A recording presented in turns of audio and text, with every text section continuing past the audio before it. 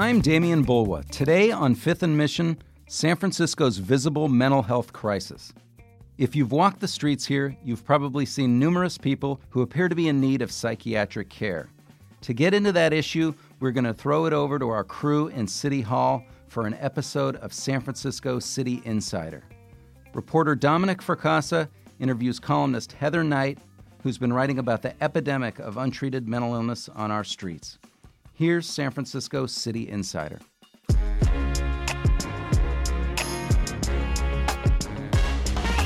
Welcome to San Francisco City Insider, the San Francisco Chronicle podcast on the people and politics making headlines in the city by the Bay. I'm City Hall reporter Dominic Fracassa, and I'm here today with columnist Heather Knight. She wrote recently about a new report out of City Hall that looks at conservatorship. Its data was pretty eye-opening, and it helps shed some light on why we see so much untreated mental illness on our streets. I'll be right back with Heather Knight after this.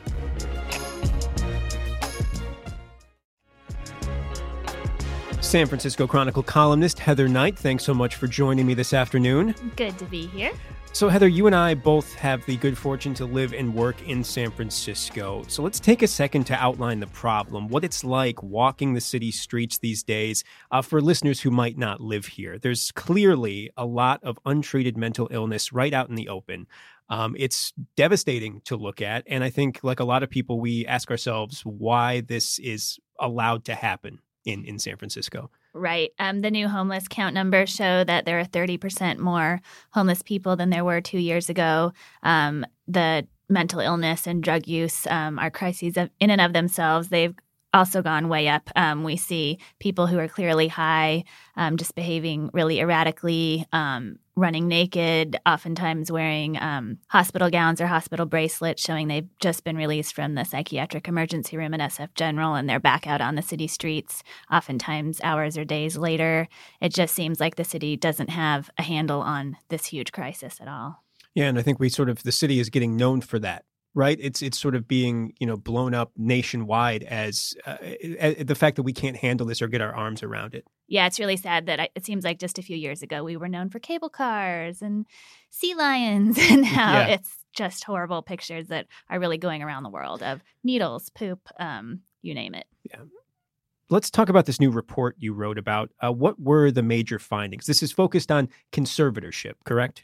Right. So there's a new report out of City Hall from Harvey Rose's office. He's a longtime budget analyst, and he was tasked with examining this conservatorship issue to see would this play a role in what we're seeing on the streets? Are we conserving enough people? And it looks from his findings like the answer is a big no.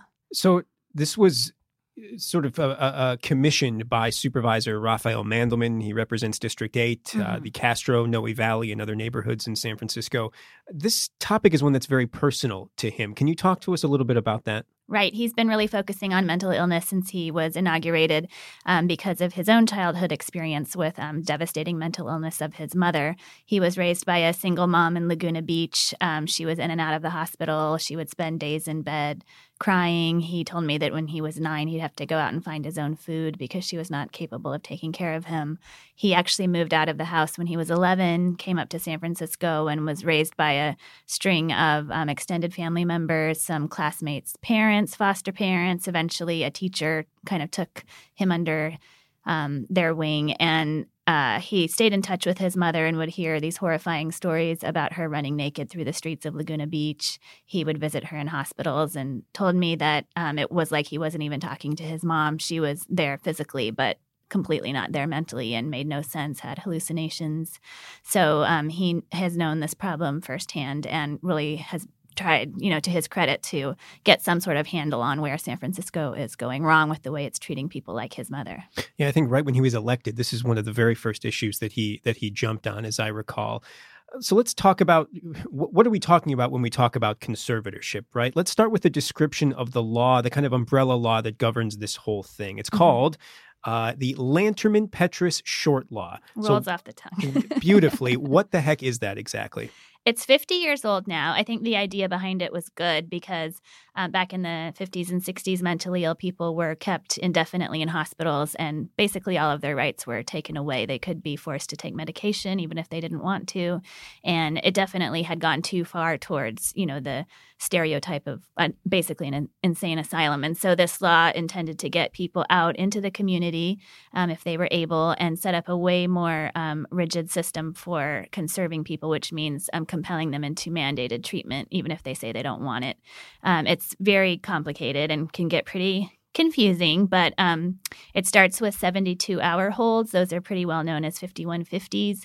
If someone is an immediate danger to themselves or somebody else, they can be taken to SF General or another psychiatric emergency room by police or other officials and compelled to be cared for 72 hours. After that, you have to keep extending it to 14 days, 30 days, 6 months. Finally, it can be a permanent conservatorship, which is a year up for renewal each year.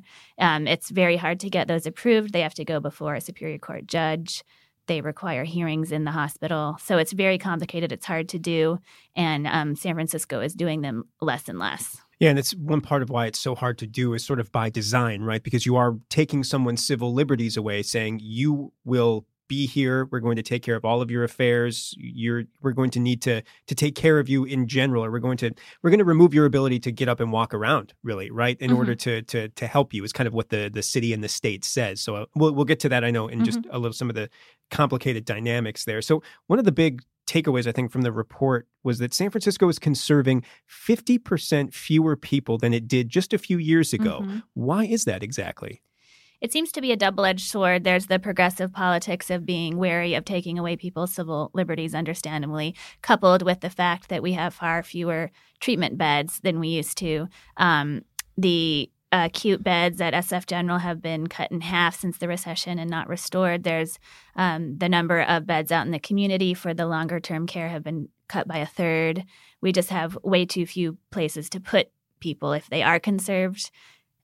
With the dicey politics of conserving them in the first place, it's just not been a popular move, and that's understandable. But if the alternative is letting people deteriorate on the sidewalks, sleep in their own waste, not have food, just basically deteriorate and sometimes die in public, I don't think that's a good alternative either. So yeah, it's sort of shifting the window of what people will say is progressive, right? I mean, I've heard that talked about for a while now. Is it progressive to allow people to deteriorate because of an aversion to taking away their civil liberties? So it's a tough discussion for sure. I think the politics at City Hall around that are really shifting. It seemed like you couldn't even touch the subject a few years ago.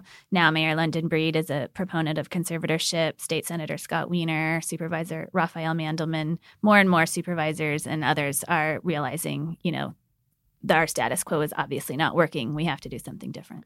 Why are conservatorships such an important part of the way a county, in San Francisco's case, deals with mentally ill people? What are the pros and cons to that system exactly? Well, there's so many people on our streets, and some who are housed who have very serious mental illness. But mental illness is, I think, the only illness that you may not realize you have or want treatment for. That is part of the illness in and of itself, to not understand that you are ill. So it's very complicated. And when someone has been left for so long untreated, that gets worse and worse and harder to convince them that they do need the help. So at some point, others have to decide on their behalf that, leaving them running around naked in Union Square is not okay.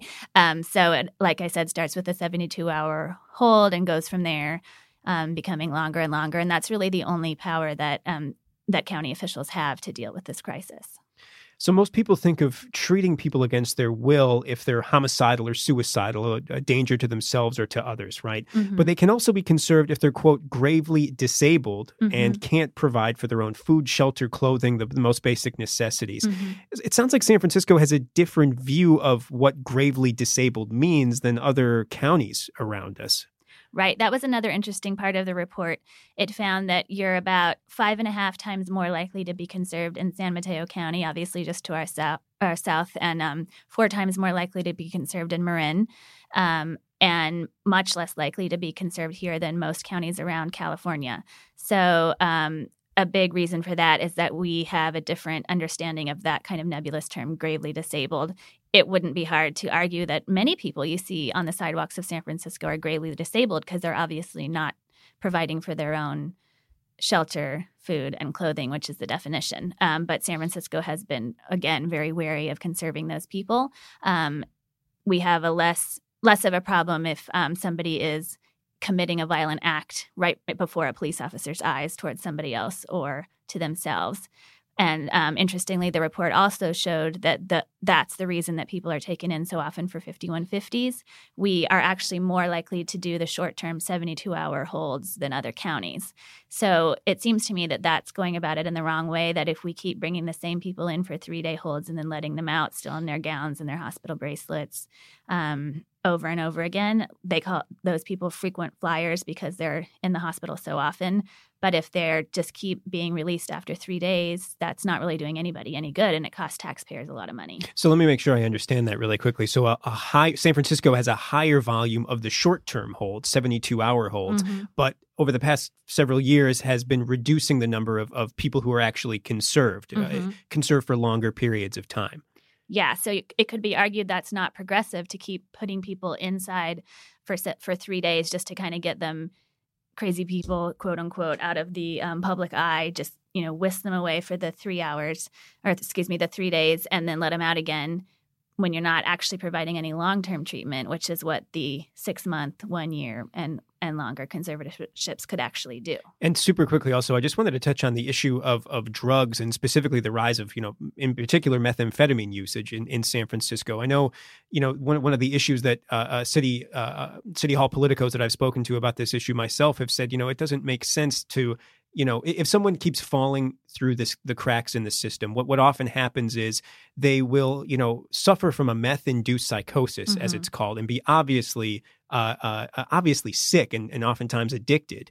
But after, a 72-hour hold, they're able to collect themselves a little bit more, present as, as totally having it together to a judge. And then the judge almost always has to release them if they can say, sorry about that, Your Honor, I'm good to go. Just let me go and I'm set. And then that cycle continues. And I know that, alcohol has long been a contributing factor to why someone can be conserved if they can't, care for themselves. But drugs wasn't always part of that picture, which I know some recent reforms have tried to address that in California. But I don't know, that issue certainly contributes to the problem, it seems. Yeah, I've heard from folks who work at the emergency room at SF General that they refer to their own psych emergency room as a car wash.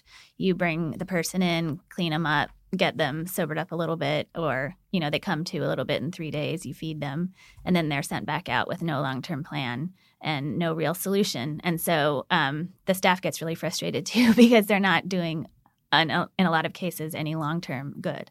Yeah. Well, fair to say nobody at City Hall thinks we're doing a good job when it comes to mental health care, to say nothing of the body politic in the city. So what are the mayor and supervisors doing about it? What's on the horizon? We know that, Supervisor Mandelman, wants to have, I believe, a hearing on the findings of this report. But what else are elected officials doing about this issue? Yeah, so we can expect a hearing on this report and the bigger picture of conservatorship sometime this fall. In addition, Mayor London Breed has put in, I believe, 212 new beds for mental health care and drug treatment in the budget. So those will gradually be opening over the next year or two, but still not enough, I would argue. And then she's also appointed Dr. Anton Bland, who used to run the psychiatric emergency room at SF General, to a new position she created in the public health department to take a step back and kind of a big picture look at the mental health care system in the city and where are the holes and what do we need to do to make it function. Meanwhile, Supervisors Hillary Ronen and Matt Haney came up with a plan called Mental Health SF, which would create a universal right to mental health care in San Francisco from the most serious cases you see in public, people wandering in traffic in their hospital gowns, to the less severe cases of people who are housed and even have insurance but can't get a therapy appointment as quickly as they need and may be suffering from depression or anxiety. They want to make sure that everybody has immediate access to a psychiatrist and doctors and nurses' prescriptions, and that would be based in a 24/7 facility, probably on the campus of SF General. They kind of rushed that out. We broke it in the Chronicle, and the mayor didn't even know about it. So that didn't go over very well. And they have since decided that they will collaborate and put some sort of idea. It was going to be up for voter approval in November. They've pushed it back till March, so it might get tweaked somewhat before then. So those are all in the works, but not a lot of immediate solutions, I would argue, for the crisis we see on our sidewalks. Well, Heather, thank you so much for shedding some light on this. I know that you'll keep following this and myself as well. Yeah, great to talk to you. Thanks so much to Chronicle columnist Heather Knight for joining us today on San Francisco City Insider, and thanks to King Kaufman for producing today's episode. I'm City Hall reporter Dominic Fracassa. Thanks for listening. San Francisco City Insider is part of the San Francisco Chronicle podcast network. Audrey Cooper is the editor-in-chief. If you like this show, please subscribe and give us a quick review wherever you get your podcasts. Support San Francisco City Insider and a lot of great journalism with a print or digital subscription to the San Francisco Chronicle. Find out more at sfchronicle.com/subscribe.